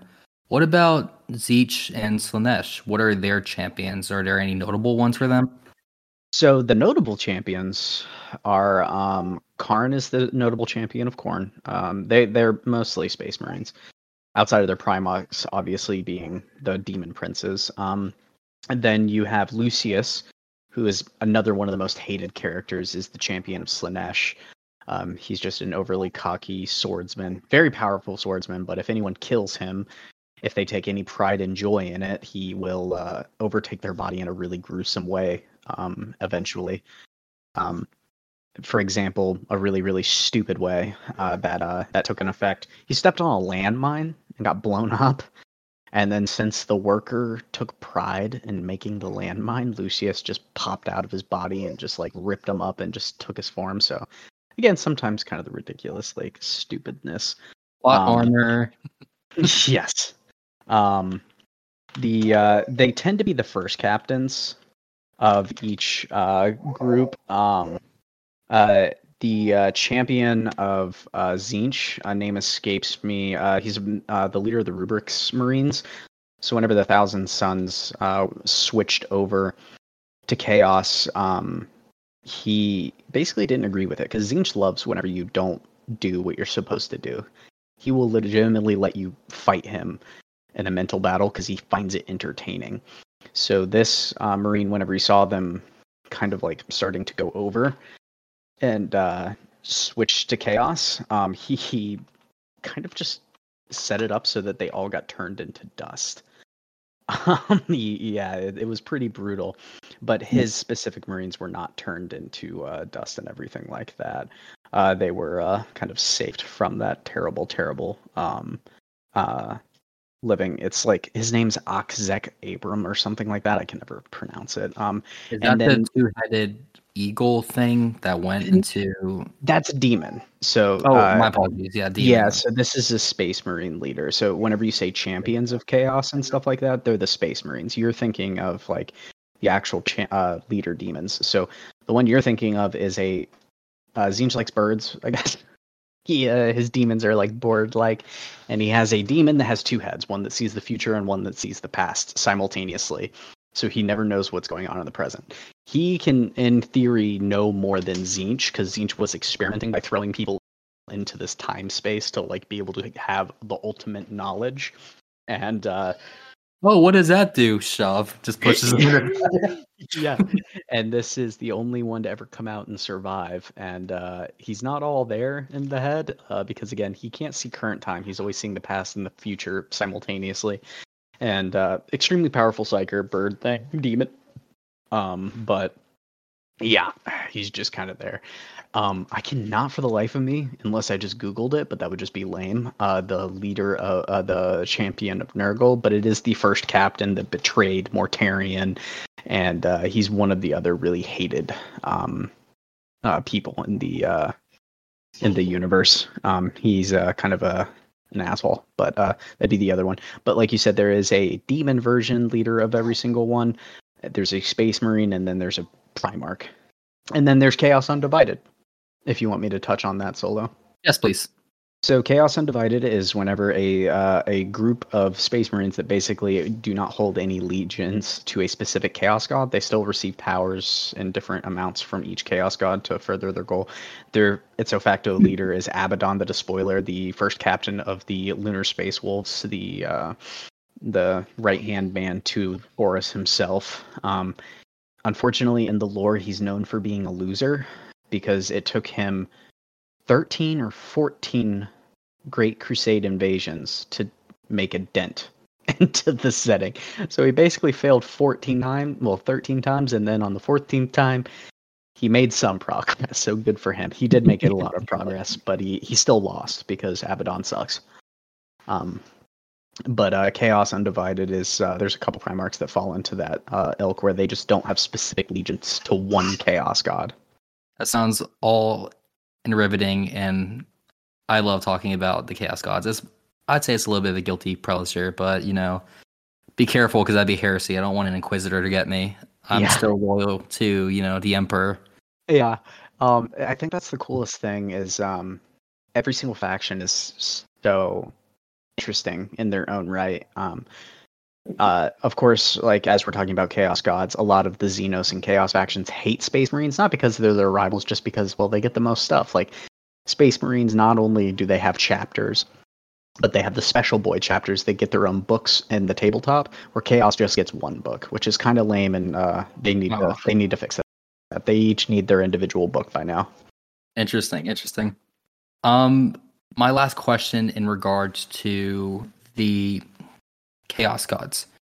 What do you see for them in your future, and what is something you want to see in the lore for them? Do you want to see more character development? Do you want them to put aside a certain story plot? Is there anything in regards to that you're interested in? So Chaos is supposed to be the big bad, right? Whenever you think, you're supposed to think Imperium versus Chaos. That's what the setting is really supposed to be. But they're not really as imposing as I would like them to be. Abaddon needs to get removed from the setting. He's gotten rid of some of my favorite characters. But he continues to fail in what he's trying to achieve, and then later on they're like, no, he didn't fail. See, he did these 13 crusades, and then the 14th was just leading up to it. He planned to fail 13 times, and that's just kind of lame to me. I would like to see either his character get completely changed or just honestly removed. And then I do like the direction that they're currently going with him, where he's teamed up with Vashtor to unlock a key that's going to make Vashtor on the same level as Chaos Gods, and maybe we'll have a 5th Chaos God that's on that level. And this is going to be empowering Abaddon. Maybe that'll move the setting forward. But Chaos is very, very difficult because, like we said, if they start to win, they lose. So they're kind of that eternal thing in the background that just kind of is annoying and should be constantly foiling the Imperium's movements forward, or any race for that matter. But they can never be winning, because in the fantasy universe they ended up winning in the end, and it was just a terrible ending and nobody really liked it. We're not going to talk about fantasy. That's an episode for a different day. Yeah. I pray for the fantasy enjoyers because, you guys are having it rough right now. I'll just put it that way. Yeah. All right. It's Yeah, go ahead. it's rough. We won't talk about it though. We got to stay on. We'll stay on Gotcha. the topic of beautiful Warhammer 40K. Yeah, the perfect one. Mm-hmm. Before we go into the fan questions I have for you from our viewers, is there anything else you want to add in or talk about that I have not mentioned yet that you feel like is very important that should be brought up? Just pertaining to Chaos and the Imperium, or just overall with the entire 40K universe? For what we discussed so far, we're Chaos and the Imperium. And for the audience, we're going to be having a part 2 where we talk more about the sub-factions and subplots, such as like the Orcs and the Tyranids and Necrons more in detail. But for this episode, it's just a main 101 cover over like Warhammer 40K and major players. Yeah, I would say if you're going to get into the setting, understand that if you're going to play the tabletop, understand that it's not cheap. It's very fun and addictive, but it's not cheap. So watch some videos on to figure out which factions are actually within your price range, because you don't want to pick up one of the more expensive. Maybe let's say you like the Guardsmen. They sound really cool to you. Just millions and billions of regular humans sitting in front of the horrors of the universe, firing their guns. The average life expectancy of a guardsman is less than one battle. If you go for one battle, you're automatically a veteran because you're basically just going to die anyways. They get killed by their own side firing weapons near them, and they just get slaughtered. Their models aren't updated. They're extremely expensive because you got to buy a ton of them, and they're called what's a horde army on the tabletop. So they have way too a lot of models, so it can get pretty pricey. Where something like the Custodes is considered one of the cheapest because their models are what's called elite models, so that they're worth a lot of points, but there's they obviously they're very powerful in their own right. So I would say look into that so that you can find something in your price range, because you definitely don't want to get into a situation where you do want to play the tabletop game, but you can't afford it because you got half of a guardsman army and that's all you can field. And then also I would say if you're going to get into the Warhammer universe, just listen to everything, like fall in love with the memes. If that's not your thing, go listen to Luton. If that's not your thing, just play the game. And if that's not your thing, I don't know what to tell you at that point. You're probably not going to like anything if you don't like the lore of the game itself. But there's something here for everyone, so give it a shot, and you're gonna fall in love with it. It's an amazing IP. Games Workshop, even though they are something, they create something magical. Thank you so much for having time in this interview, and I appreciate you being here and being able to flex your knowledge of Warhammer 40K. It's been a very enjoyable experience. Of course, Sola. And now we would be going into the questions brought to us by our viewers and our fans. And for anyone who's interested, submit your own questions on a topic. Check out my main page on Twitter. I am at Sola Requiem, SOLA_REQUIEM.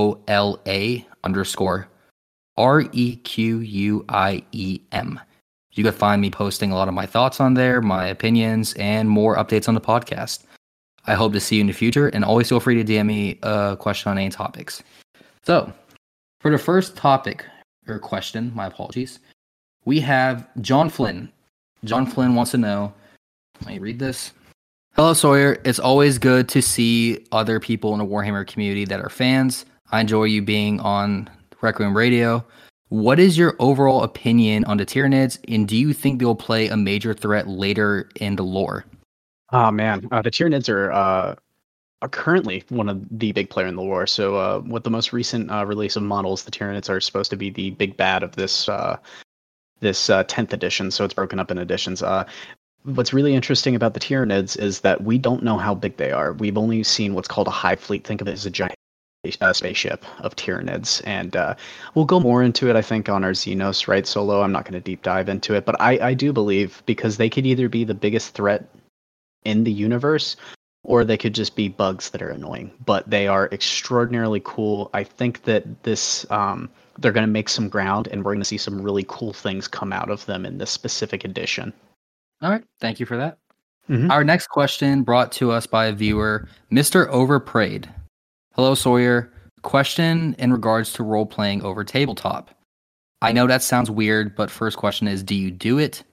Second, Who would you say would be best for role playing as a Crusader?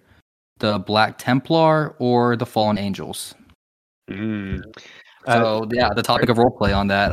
So it is kind of nerdy. What are your thoughts on it? So I would not role play in a 2,000 point army game because of how long it takes. You can, but you need to get a core group.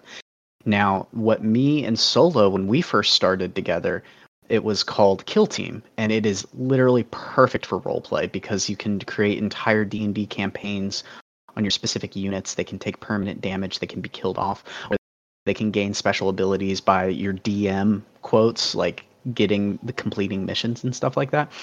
Now, you can role play in your own way in the larger games by screw the meta, play what you enjoy. If you really like this named character, even if he's terrible, if you have fun fielding him because the flavor he adds to your army, do it. Screw what other people say.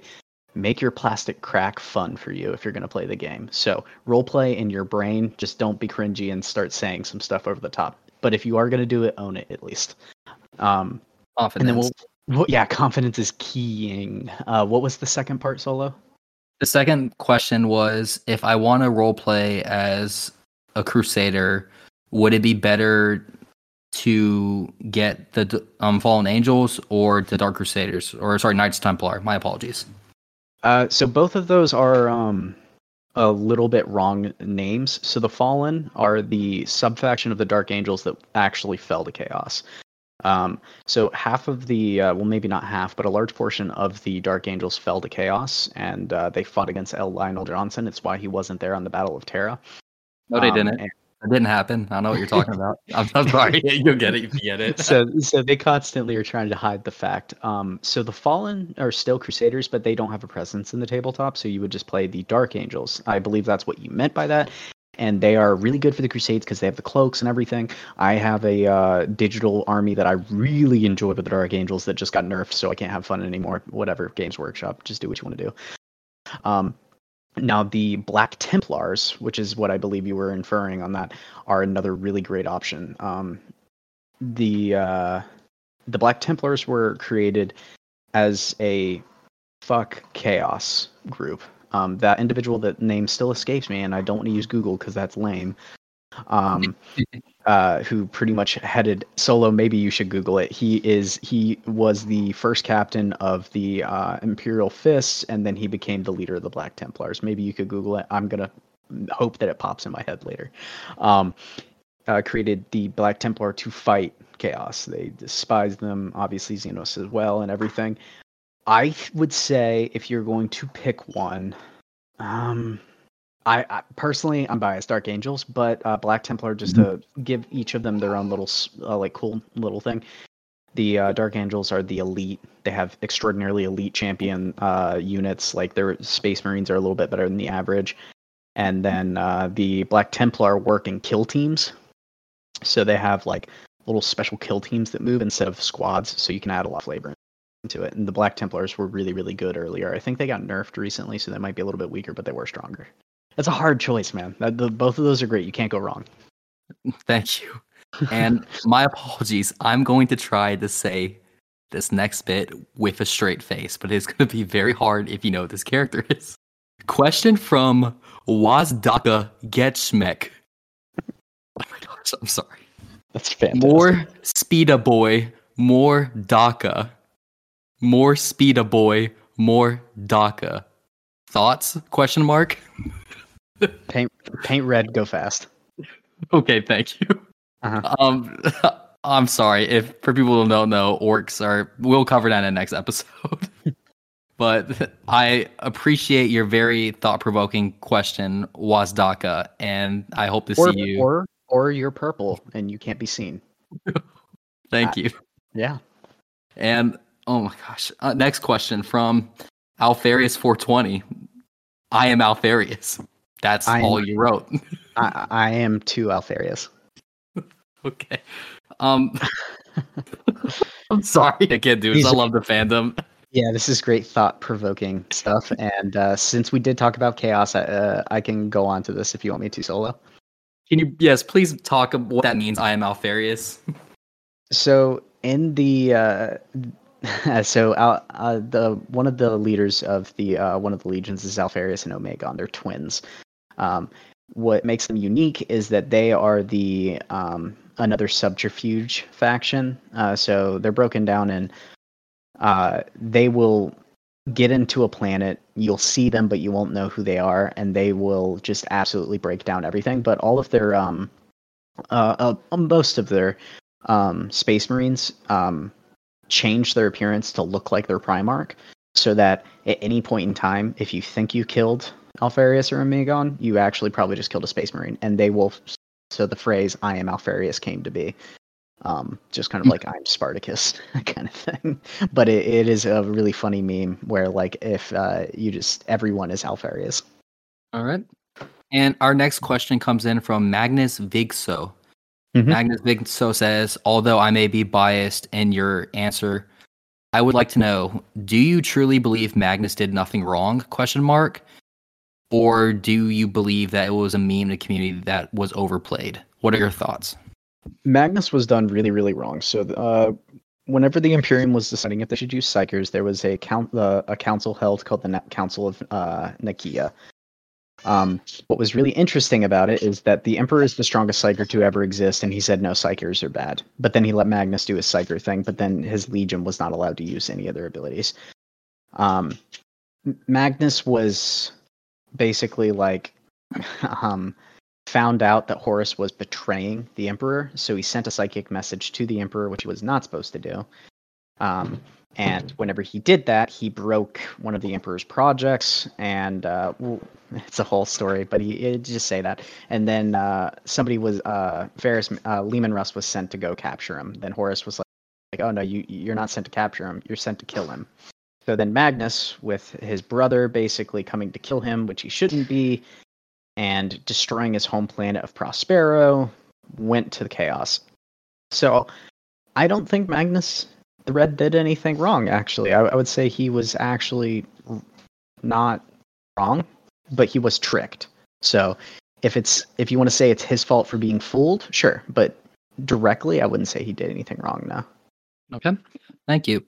And this next question is coming in from Nate Terranova. Nate wants to know, well, here's what he says. Hello, Sawyer, Jim Bra, Raw. I am a closet Warhammer 40k nerd. I like to listen to lore while working out at the gym. Should I stay in the closet with this, or should I just own the hobby? What are your thoughts? Thank you. Yeah, it's becoming more popular, man. You can come out of the closet if you want. I listen to Primarch books while I'm doing like a cardio and stuff, or just any of the lore and stuff, so I know what you're talking about. If you want to get into it more without having to like go to a place where people don't shower, again, there's a thing called Tabletop Simulator. You can download it off of Steam, and then there's a Discord specifically just for being able to set up everything. I did it in one afternoon. It's called TTS Warhammer 40k. I don't know if that's okay if I say that. Is that fine? Oh, you're good. You can say that. You can look them up. They have guide videos on how to set up everything. You can just link up and play the game over there. But I would say you should come out and talk about it, man, because it's one of your interests, and you're going to find people that fall in love with it too, and then you can actually meet and interact with them. So if you have fun, definitely just make it a thing. Like, actually get involved with it. Now, I will say going to those public events can get pretty awkward. Me and my wife tried to go to an event once, and it was a little much, so we just turned around. But I know some places have a little bit more like normal people. I guess it sounds bad at their local game shops. But you can go to a local game shop. They'll probably have a day where they have Warhammer.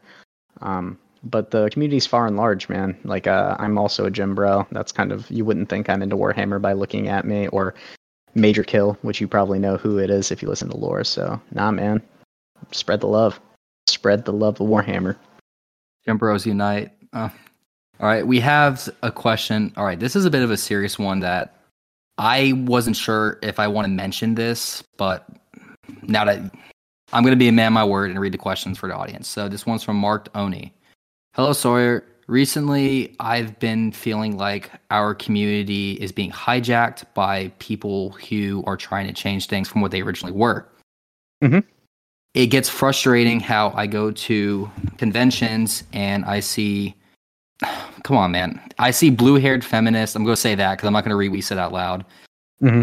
They're trying to call everyone Nazis and fascist. Have you ever been to events where you saw this as a problem, or is it just in my local area? What are your thoughts as well on gatekeeping in the community? I mean, if you're in California, yeah, I guess it depends on the setting. Because I mean, uh, where I'm at, I'm not going to dox myself, but no, you won't see that where I'm at. It's unfortunately might just be your location. If you go to any majors, yeah, you might run into that issue because, well, unfortunately, a lot of the nerd culture has been. I'm not going to say hijacked because we don't own it. It's not ours. It's just ours to enjoy. And if you get hung up on people taking it over and everything like that, then you're gonna not be able to enjoy what is the fun aspect of Warhammer. If the game gets changed in the wrong way, just play it the way that you remember it and you enjoy it with a group of people that agree with you. You can see that going on with D&D right now, where people don't like the changes that's happening with D&D. People play 3rd edition still. If you don't like D&D 1 and you just want to play 5th edition, just play 5th edition, man. Own your hobby. Don't let other people who are getting involved in it ruin it. But the most important thing is don't gatekeep ever, because I guarantee you there might be somebody that gets into it with the ideas that they're going to be what you would call a blue hair feminist, but then they fall in love with the aspects that we enjoy about it. So, like, don't be a barrier of entry just because you enjoy the way the game's played. Just be that person that you enjoy in the game, and then I guarantee you people will gravitate towards the way that you play it, unless the way you play it fucking sucks. Yeah, and for the record, blue hair feminist is a polite way of me paraphrasing what he actually said. But yeah, guys, if you're going to send me in questions, sorry if this is a bit off topic, just please, cool it. I'm not trying to get demonetized. But okay, what we have next? Oh, this is actually an interesting question from Kendall Hargens. Mm-hmm. Hi, Sawyer. I am a female Warhammer 40k fan. Shocker, rare. I'm a unicorn, I know. Mm-hmm. I would like to know your opinions on recent lore changes of females eventually becoming Space Marines. I personally think it's wrong because we already have our own group. But would you think that could actually be a change in the future? And what are your general opinions on male-only Space Marines? So I'm not Games Workshop, and they ultimately own the IP. That is a great question, though, honestly, because the female Space Marines that she is speaking about is the Adeptus Sororitas, our nuns with guns. They are absolute badass women that are religious zealots that wear carry flamethrowers, and they wear power armor, and they're fighting toe-to-toe with Space Marines, even though they're not went under the genetic modification, and they see the Emperor as a god and the Space Marines as his angels, and they are badass bitches, man. They are awesome. And that's why I don't think it needs to happen. I mean, it's already established lore that males are the only thing picked for Space Marines. I mean, if you look at the history of our civilization, it's pretty modern time to send women out to war. And if you're in a setting where one of the most conventional way of combat is with a sword in hand, and that's another thing that's awesome about Warhammer, is it's supposed to be this futuristic thing with spaceships. There's people carrying around chainsaw swords and chain axes, cutting up people, and it works, man. It works. They don't try to be like, okay, but women can also do it too, because they can in certain parts of it. They have their own faction, but Space Marines are their own individual thing. They're established as male only. That's what they are, and I hope it stays that way. Just because retcons are useful whenever the lore sucks, but the lore doesn't suck there, and there's no reason to add females into there. If they do it, it is what it is, but there is no reason. Okay, sounds good. And we have about 4 more questions. You okay with that? Yep. Okay.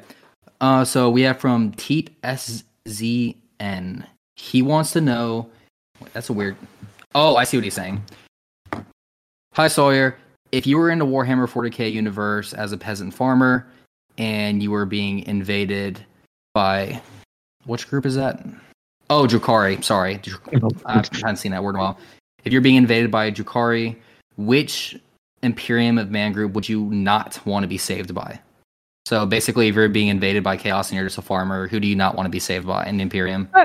I mean, it depends on what you're looking for. You get protected by the Grey Knights. They're just going to kill you afterwards if they survive. Um, you don't want it to be the Guardsmen because you want the most powerful things there to protect you. So I'd say the Guardsmen no, because you do not want to be captured by the Jakari. If you're about to be captured by the Jakari, kill yourself. It's Yeah. not a joke. Like, oh no, like they're going No, to literally kill yourself. Like, yeah, no, like legitimately kill yourself. They're going to flay you, turn you into a lampshade, and keep you alive during that entire time, and you will live in eternal pain, and that will be your life. So I would say the worst is probably the Grey Knights, because you're just going to die afterwards, because if you see them, they're not supposed to exist. They're going to kill you. If it's the Inquisition, and you get stuck with Drukari, at least it's not chaos, but the odds are they're probably going to kill you afterwards as well. So probably not them. And then there is a couple chapters that there's one chapter of the Blood Angels. The name escapes me. Gage would probably know it off the top of his head. He's really good about that. Where they're the chapter that has the worst luck. Pretty much everything they do, they fail at, and they just die for. So you don't want them there because then you're just going to lose anyways. But I hope that answers your question, because just because the Imperium man's coming to save you, it does not mean you're saved. As a peasant farmer, you mean nothing. oh, here's a really fun question. So this is in by Perseus L. Cameron. Hello, Sawyer. I've been getting into Warhammer 40k lore recently, and a character who really interests me is Sanguinius. What I'm curious about, though, is why do his followers drink blood? That's a fun one. So every single legion has are created through gene seed. It's a what created the Primarchs is basically, just think of it as like a little connection with them that's used to create them.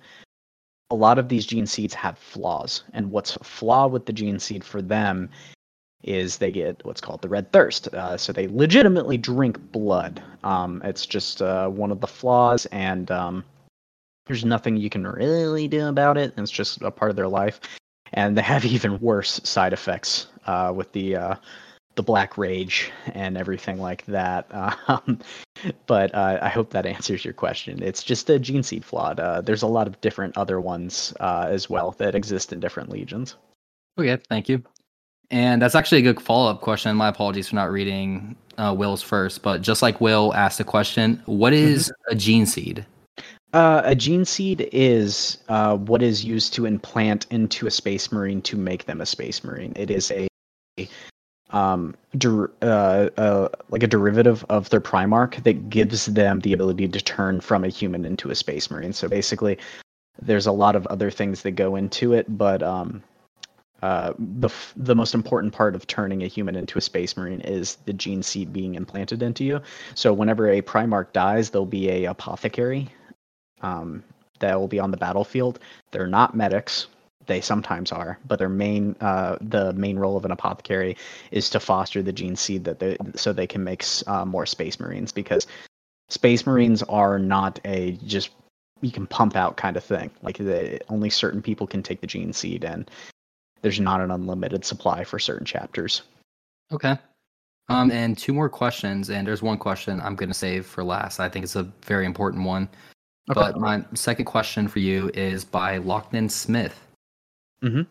He wants, let me read what he has to say. Apologies, his message just crashed. That's my fault. No, you're good. Oh, here it is. Who was the commissar that fought a war boss and won? Who's he talking about? That's a famous story, right? Yeah, so there's a commissar that fought Gazgul, and he won, and he became respected by the orcs. Unfortunately, he recently died in the lore due to Magnus. Let me think about the name for a split second. I completely know the entire story of it. So this commissar was on a planet that was basically constantly getting sieged by the orcs. He actually managed to defeat what was the kind of ipso facto leader of the orcs with Gazgul, and he became so respected that Gazgul heard that not Khorne, sorry, Angron, the Primarch that falls with Khorne, aligned with him. Commissar Yarrick, that's the name. Commissar Yarrick. For those that don't know, I guess I'll restart this. Sorry, I was a little scattered there. So Commissar Yarrick, commissars are a leader of the guard unit.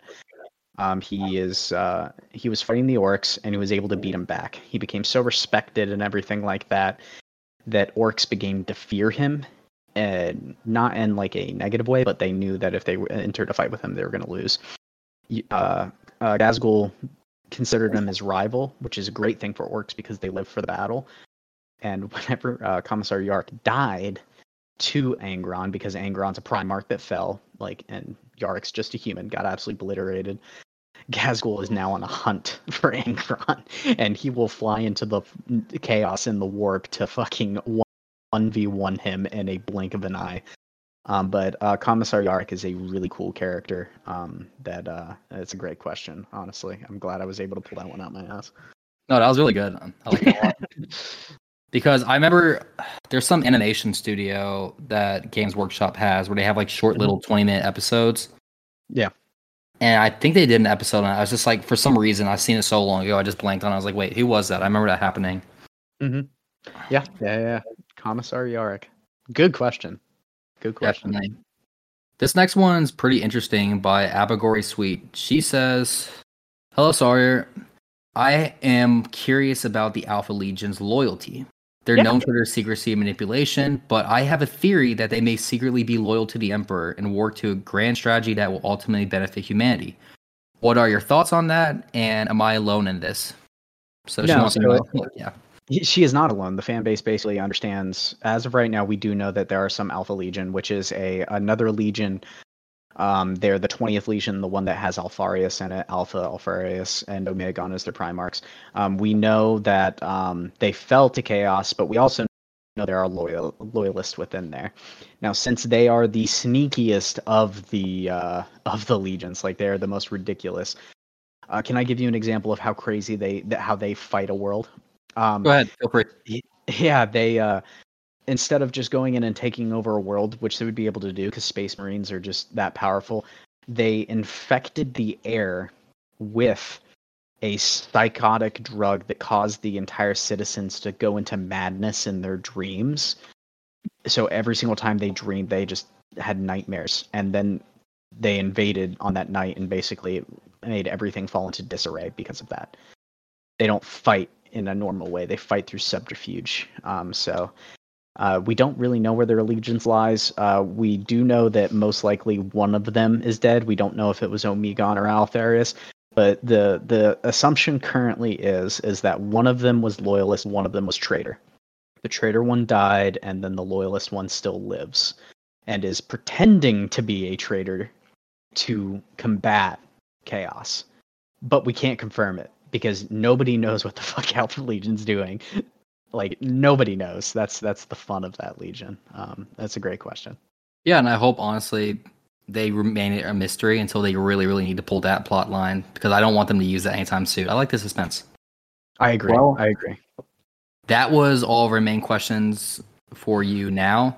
And for the audience, I get probably a dozen other questions, but we'll be here all night talking about that. And a lot of those are more focused on, I'd say, part 2 episodes. So if I did read your question today, my apologies. I'll read it in the part 2 that we're going to be having on more of the sub-faction stuff in Warhammer 40k. That will be to be determined in the future. We don't have a scheduled date for that, but look forward to that episode.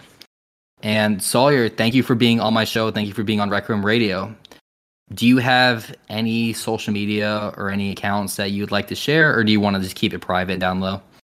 You couldn't find me even if you tried. I don't exist on the internet, and the name is Sigismund. That's it. The champion of the Emperor is Sigismund. Sorry, I knew it was going to come to me. Yeah, there you go, at the very end. I knew it was going to eventually come to me.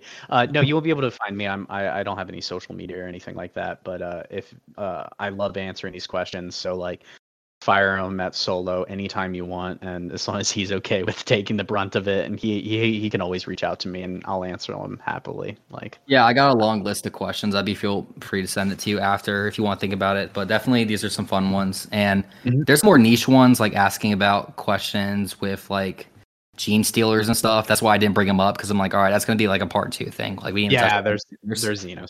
Yeah. Okay. So, for the audience, do you have any closing comments or remarks that you want to say about Warhammer 40k or anything about in general? I would say the just get involved with it. There's painting, there's playing the tabletop, there's reading the lore. Don't take it too seriously. It's not supposed to be. And don't get at each other's throat over the game. If you see people not liking the way things are going, how you want them to be, just kind of avoid them. But just enjoy the hobby and share it with everybody, because I didn't think I would enjoy this kind of thing. I was always more of just a normal kind of like gamer thing where I just want to play electronical video games, but then I just got more into the tabletop and then just fell in love with it. So like, just give it a shot. You'll find something that you'll most likely enjoy, and don't get addicted too much or you'll run out of your paycheck. Definitely. All right. Ladies and gentlemen, you've heard it here tonight at Requiem Radio. If you enjoyed this episode, feel free to leave 5 stars. You could find us on Spotify, YouTube, and YouTube podcasts, as well as in iTunes. One last thing I'd like to include. Our next episode guest is going to be with Pseudomass, who is currently studying in philosophy, and we will be discussing the works of Kierkegaard. So if you'd be interested in a 101 guide on Kierkegaard, he will be your guide for that. I look forward to that episode, and at Requiem Radio, we love philosophy, so that's going to be an enjoyable subject. But one last time, thank you so much for being here. We'll see you in the future. Thanks for having me, Sola. Yep. Bye.